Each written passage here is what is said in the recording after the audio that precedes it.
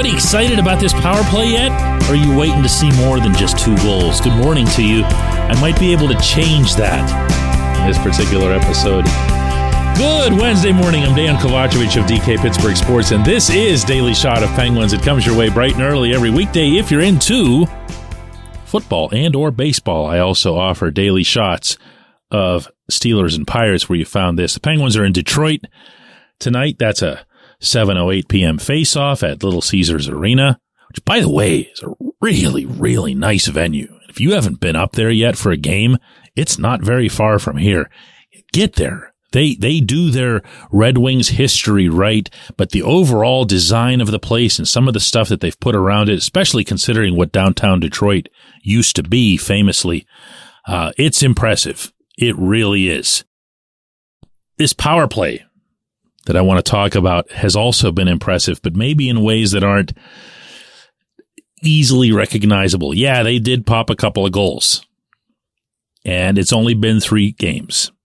And there have also been times where they've looked a little bit disjointed, in particular in the opener.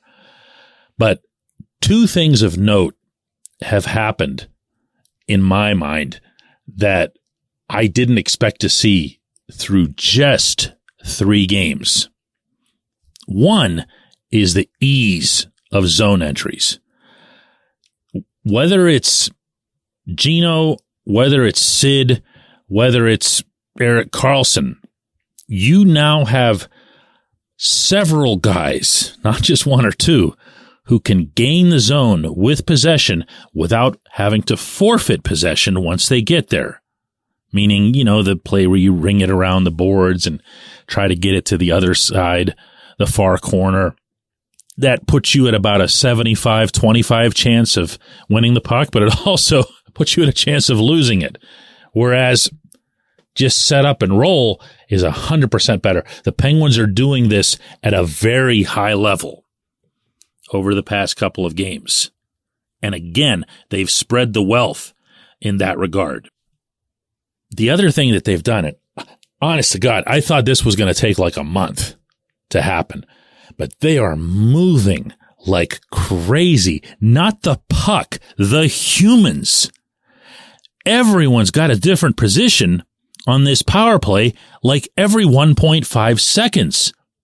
There was one the other night against Calgary where Jake Gensel was your center point guy. Remember all the fuss and everything else about the umbrella power play and how Karlsson's going to be the guy, and you've got Letang over to the left and Gino over to the right, and this is going to be fun, and you're going to be working the puck down. It just, poof, went right out the window. Like, it doesn't look like there's a plan at all. I mean, there is. Mike Sullivan's acknowledged that he and Todd Reardon are working closely with these guys.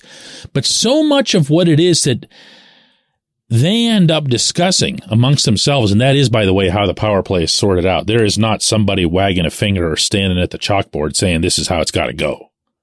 It's a conversation with all of the main participants. But what they do in those settings is they talk about, for example, puck retrieval. Okay, who's going to be the one that goes after the puck in this situation? Who's going to be the one that comes back first in that situation? This team so far, and again, it's been 3 games and they've scored 2 goals, so don't overread anything more into this than what I'm sharing. The Penguins have generated 23 shot attempts in a span of 9 minutes and 10 seconds with a 5-on-4 advantage. And yes, I went and I did the division on that. That means that they generate a shot attempt every 24.4 seconds. Now, what is a shot attempt? For those of you who are new to the game, that means you're just trying to shoot it. It doesn't mean you made it to the goalie. You might miss the net, you might have it blocked, and you, of course, might actually put it on net.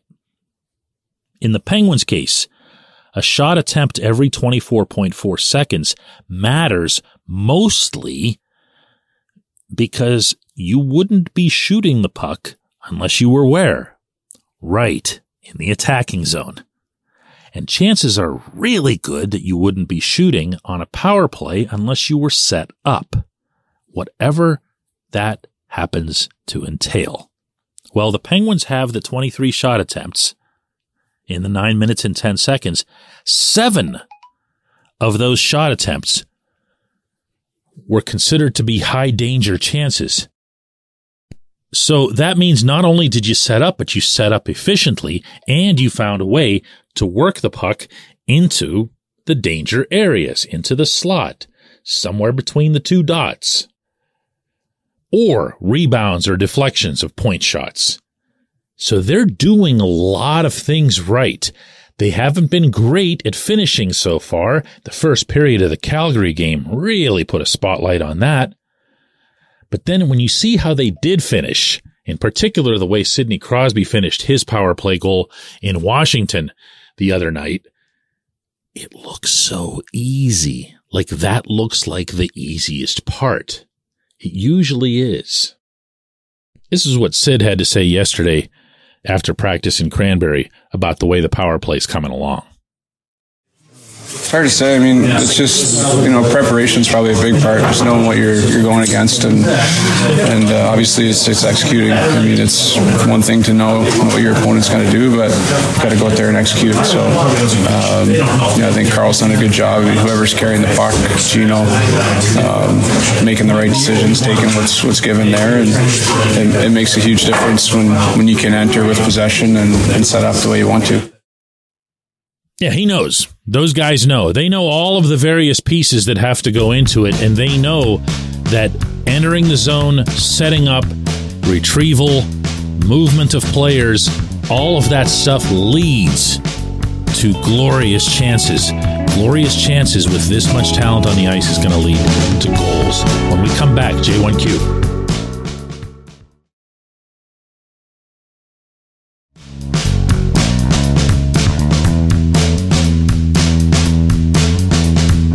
Today's J1Q comes from Vinny, who says, DK, here's a question. Is it weird that I am a massive fan of the Steelers and Pirates, and I can't really stand to watch hockey? It's too boring for me. I try, geez, do I try, but I kind of live through your daily shots of the Penguins, and I find the way that you articulate words super interesting, so help me out here. First of all, that's really nice, Vinny. It's also one of my favorite submissions I've gotten in any of the 3 daily shots all year, because I wish there were more people that would, try some different stuff. Try to get to know a beautiful sport like the grand game of ice hockey. And it really is. Unfortunately, Vinny, it comes with challenges that football and baseball don't. And that's why, probably more than any other reason, that there's a stark divide between fans of Pittsburgh teams who live here versus fans of Pittsburgh teams who either have left here or have never been here. And there's a lot of those when it comes to football. But for those who were here, years ago and moved for whatever reason, the Steelers and the Pirates were the thing, obviously through the 70s and whatever in the 80s. And then the Penguins were. And when you talk to people who are in this area, they don't really view the Penguins and the Steelers as being on any particularly distinct plateaus. Okay? They're seen as one and the same. The Pirates, different. People get mad at the Pirates. They get mad at their owner, Bob Nutting. But even when the Pirates were doing well in 2013 to 15, making the playoffs all 3 years, they had the most boisterous, raucous crowds in all of Major League Baseball. I'm assuming that you don't live here, and I'm doing so safely.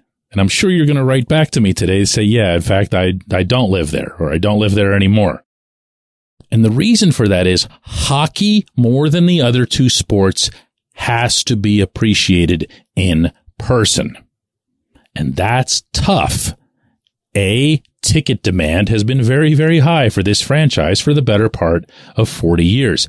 B, there are no tickets in professional sports more expensive than those of the NHL.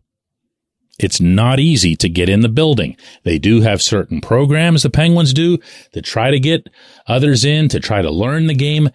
They are also very active, aggressive actually, in the community in building rinks, contributing equipment, teaching clinics. Why? Because hockey has to be experienced firsthand. Whether that's watching it, playing it, coaching it, reffing it, whatever it is, hockey has to be experienced firsthand. I don't know of many people who have completely fallen for this sport via television for what I would hope are obvious reasons. Even with the advent of HD TV, which, by the way, has made a massive improvement in the way hockey can be seen on TVs. Everybody's now got a 63-inch LCD on their wall, and you can see the puck. You at least have a prayer of seeing the puck, whereas you used to not be able to. But a lot of it still requires, boy, this is going to sound geeky, but a lot of it still requires like knowing who the player is just by how they skate. Not even their numbers, just by their body position. Do their shoulders slump? Do they skate around upright? Like if you're watching the Penguins right now as an older, more experienced fan, someone who's played and loved the game for a long time, you're already getting used to recognizing Lars Eller's skating style. He's very upright. And when you see him, you don't have to look for the 20 on his back. You just see that it's him. It's distinct. A lot like, say, for example, a batting stance in baseball. Now, I obviously can't commit one segment to a show and, teach you magically in a snap everything there is to learn about hockey. I learn it myself every day after a lifetime of doing absolutely everything there is to do in hockey. I'm constantly finding out new stuff. But what I can tell you is this: it's worth your while. It really is. There's nothing like it. I appreciate the question. I appreciate everyone listening to Daily Shot of Penguins, and we're going to do another one of these tomorrow with Vinny.